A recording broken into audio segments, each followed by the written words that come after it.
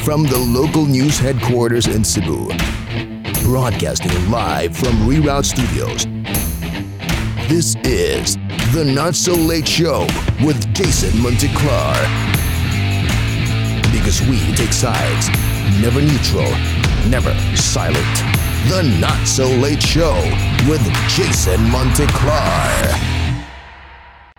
Maayong Huwebes sa tanang mga aspo sa kalibutan, sa tanang mga kuymi sa hantakan, ug sa mga bugaw sa kadalanan. Welcome sa ato ang bag-ong tulumanon diri sa internet, ang The Not So Late Show, and I am your host, Jason Monteclar. The Not So Late Show with Jason Monteclar. Top 10 nga mga intriga, mga kuno-kuno o chismes diri sa Sugbo.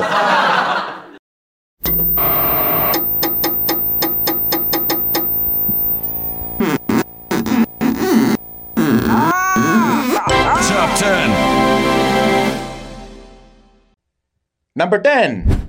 Cebu City Vice Mayor Michael Rama wala nagapuyo sa Rama Compound tungod gisamukan na diay kuno ni sa mga komentarista nga buntag pa lang sayo mangadto na kay mangayog kwarta.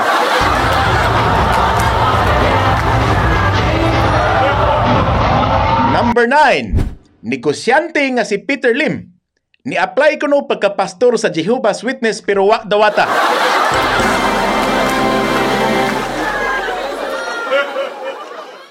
Number 8. Cebu Governor Gwendolyn Garcia nag-number 13 sa senatorial survey para 2022. Number 7. Cebu Vice Governor Junjun Davide nasigpatan samtang nakiglali sa iyang sukli dito sa Jollibee.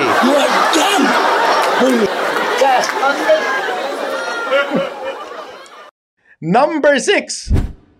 Talisay City Mayor Samsam Gulyas gi-oferan ni Mike Dino nga padaganon pagka-gobernador Sugbo. Naay kontra si Gwen. Number 5. Kongresista Bebot Abellanosa nagduha-duha kung magbisi mayor ba siya o muritiro na lang sa politika. Pero naman niya. Kini, number 4. Konsehal Raymond Garcia, koronahan og pasingdunggan isip maoy rapid testing kit czar sa Metro Cebu. Joel Garganera, di na lang mo protesta. Aritas number 3. Dave Tumulak ni-apply pagka-administrator sa bag-ong gitukod nga minteryo didto Sapang Dako. Project. Number 2. Lapu-Lapu City Hall padayon ang ilang pagpang-hire og mga bag-ong bodyguard para dunay makabantay sa bag-ong Land Cruiser ni Mayor Ahong Chan. Layas na. Number 1. Cebu City Mayor Edgardo Labella na-diagnose kuno nga dunay contact dermatitis. Usani kamatang sa allergy human nga nakasinati o grabing pagpangatol o pagpanghupong basta makahikap ng kwarta. Yaw, ayan na yung pera. Nakuha mo na 1 milyon, no? Di uwi mo na. Wala na mga awat sa'yo. Wala akong pakialam sa pera na yan. Gusto ko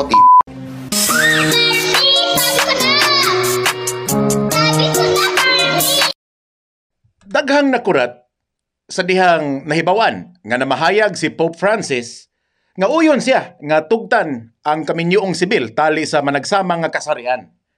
Babay, kaslon ngadto sa babay, laki kaslon ngadto sa parehang lalaki.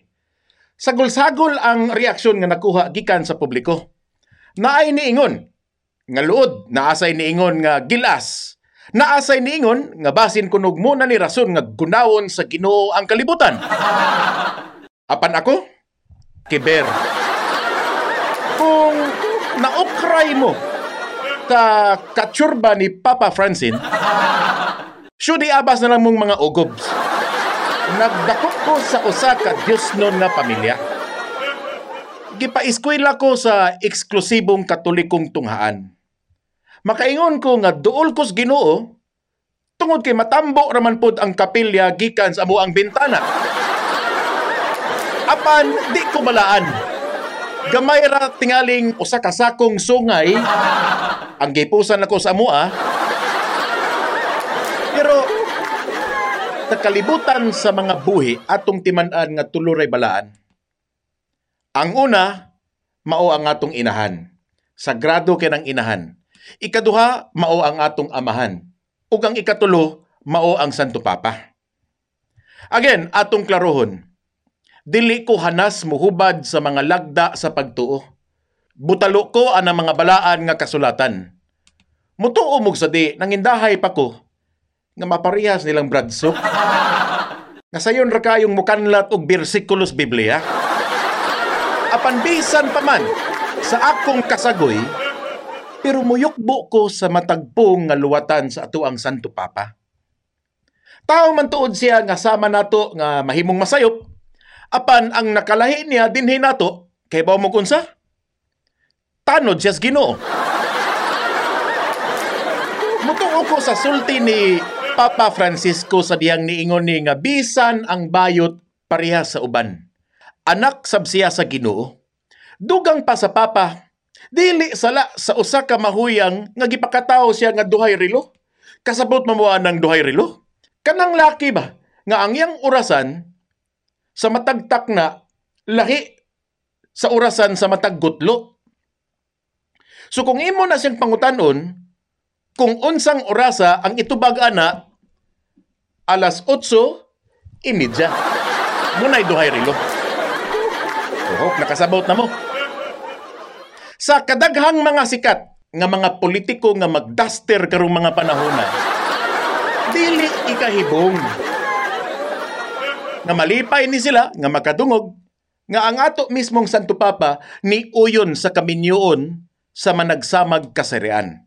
Apan dili issue diri ang girl boy bakla tomboy. Ang issue mao ang Kaminyoon. Kamo, mangutana ko, uyon mo nga patugtan ang usa ka sibil nga Kaminyoon tali sa laki ngadto sa laki o babae ngadto sa babae. Kung uyon o supak mo, mahimo ramong makapada sa inyong comment. Pinaagi sa amo ang Facebook Messenger bahan natong mabasa sa sunod nato nga episode.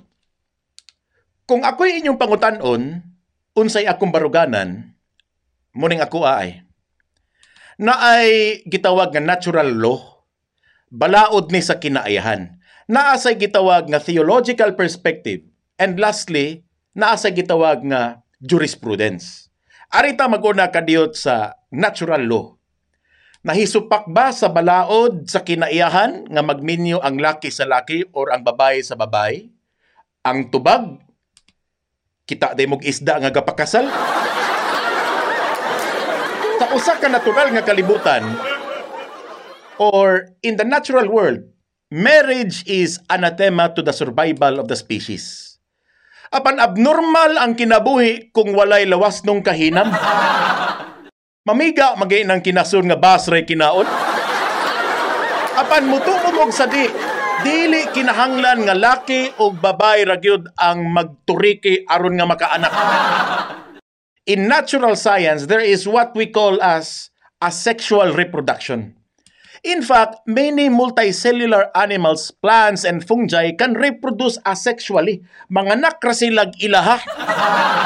Kung mangutana mo ngano, aw adto na lang mo pangutana, inig kaabot sa ikaduhang pagbalik sa Ginoo. Okay, siya ra gyud makatubag kiunsa. Arita sa existing na jurisprudence, unsay balaod luyo sa same-sex marriage. Way back in 2015, na ay abogado nga ginganlag attorney Jesus Ricardo Falsis III.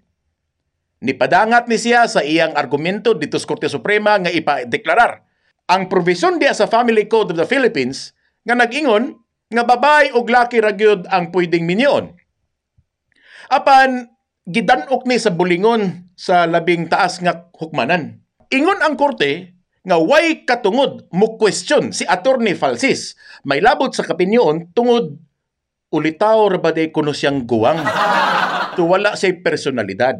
Ikaduha, sayop ang iyang gidangpan. Didto unta day kuno siya dangop aning iyang hangyo sa Kongreso kay una, sila ray makausab sa balaod. Ug ikaduha, mas pabor dito kay tuah ang daghan nga na nagtangga ilawom sa kurbata. So dili tino kung unsay desisyon sa atong korte. Now, arita sa theological nga perspektibo ani regarding sa same-sex marriage. Kahibaw mo nganong dili mo sugot og same-sex marriage ang simbahan? Basin daghan ang mga mangundang pagkapari aning kalakihan. Bitaw, sa ako nang giingon, dili ko expert sa biblical context regarding aning Kaminyoon. Basta ang akong nasabtan nga kaming mga bana, di pa mi angay nga tawgon ninyong mga himabay hangtod di mi masak pagkatulo. It's only cheating when it's more than 3. So dili ko magpatuga-tuga nga eksperto aning mga butang sa Kaminyoon. Si retired Sorsogon Bishop Arturo Bastes nagkanayon that he had a very serious doubts about the moral correctness of Pope Francis' endorsement of same-sex civil union.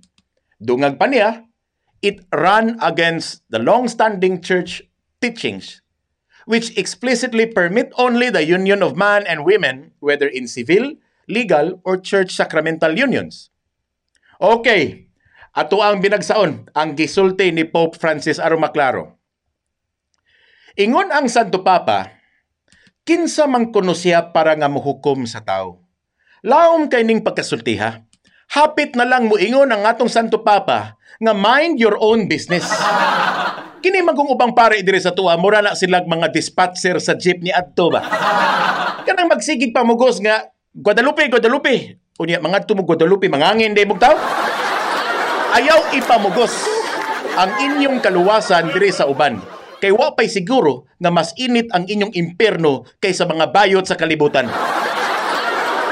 Now, diri sa Asia, so far, ang Taiwan pa lang ang nitugot aning same-sex marriage. Apan daghan na ni ngadto sa mga European countries, butang nga di ta mahibong. Labi na ang Pilipinas. Pero ang Pilipinas, mora ni lugar sa kalibutan nga puros mga konserbatibo, pero kung magpista na gani, di gyud magsilbi nga way magpamisgay. I'm looking for this one particular word. And the word is immoral. Makadungog na gani kog pare, madre, pastor o magtutudlo nga maayo kayong manghingan og immoral sa iyang isig kataw. Moingon dayon ko sa kong kaugalingon na maay man mo diha. Kaysa kakanaog na malangmos langit. Akong usbon. Ingon ang Santo Papa nga kinsa man kuno siya nga muhukom. Kay kung si Bayes Ganda pay nisulti ani, kinsa ninyo ang walay sala maoy unang muhampak sa bato aw daghan ng mga bukol ninyo. Ang problema lang kay nagsulti gikan magud ni Kristo. Kristo ba katong daot nga Hudyo nga gipalansang sa katilingbang maot. Pangutan-on ta mo, musugot mo nga ang imong kalipay nga makigminyo mag-agad sa kabubuton sa laing tao.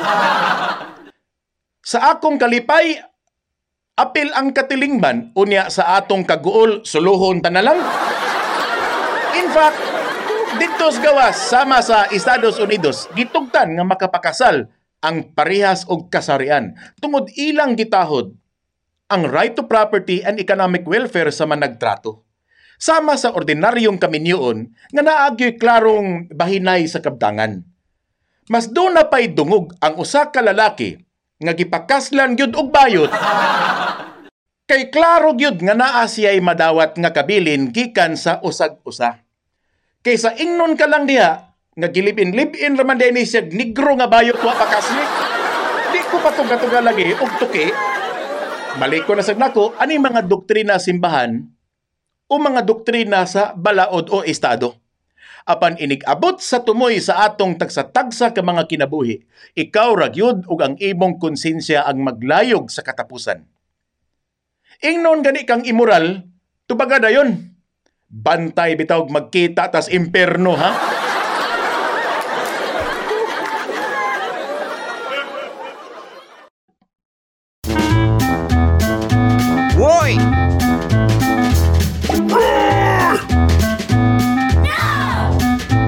pataan eh. Gikiha karon ang VECO tungod sa pasangil nga nag-overcharge sila sa ilang mga konsumidor. Ang nikiha mao ang akong amigo nga si Edward Ligas, usa ka bantugan nga komentarista sa radyo. Pung pa sa iyang pasangil nga nahibong siya nganong nikalit og saka ang iyang bayranan nga gamay ra man unta kuno ang iyang konsumo. Sa gunson 3 ka buwan nga way minor-minor ang pagsaka sa balayranan nga niluta sa iyang biling. Bisan gani sa amoa, basta makadawat na gani kog biling anang gikan sa biko, sa tinuod lang muangkon ko. Feeling nako, mura ko gabasa sa akong kagulingon nga warrant of arrest. Para bang butang nga di gyud ka kabalibad. So ang media nga si Edward Ligas, di lang makausa apan sa makadaghang higayon ni padangat sa iyang reklamo. Pakyas lang tungod wala siya paminawa og pataling hugi sa mga namunuan diya sa Biko. Karon, giisa na niya sa ERC or Energy Regulatory Commission, kining iyang suliran.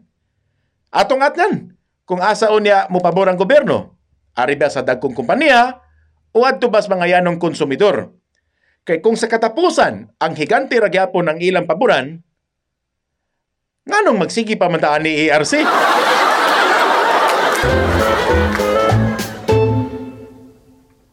Unya, wa na magitay igong oras, nya kinahanglan na sa kong muuli, kay basig masunog na tong ako ang linong agsbay. But before anything else, awhagya po na ko sa ato ang mga suki nga nitanaw niya ato ang tulumanon, pwede ragid mo nga makasunod sa amo pinaagi sa pag-like and share sa amo ang Facebook page o pwede ra sa mong mo-subscribe sa amo ang YouTube channel or if di mo ganahan makakita sa ako ang kagwapo, pwede ra mong maka-search na mo pinaagi sa Spotify or sa iTunes. Daghang salamat ug ay kalimti halang dun si Bathala labaw sa tanan. The Not So Late Show with Jason Monteclar.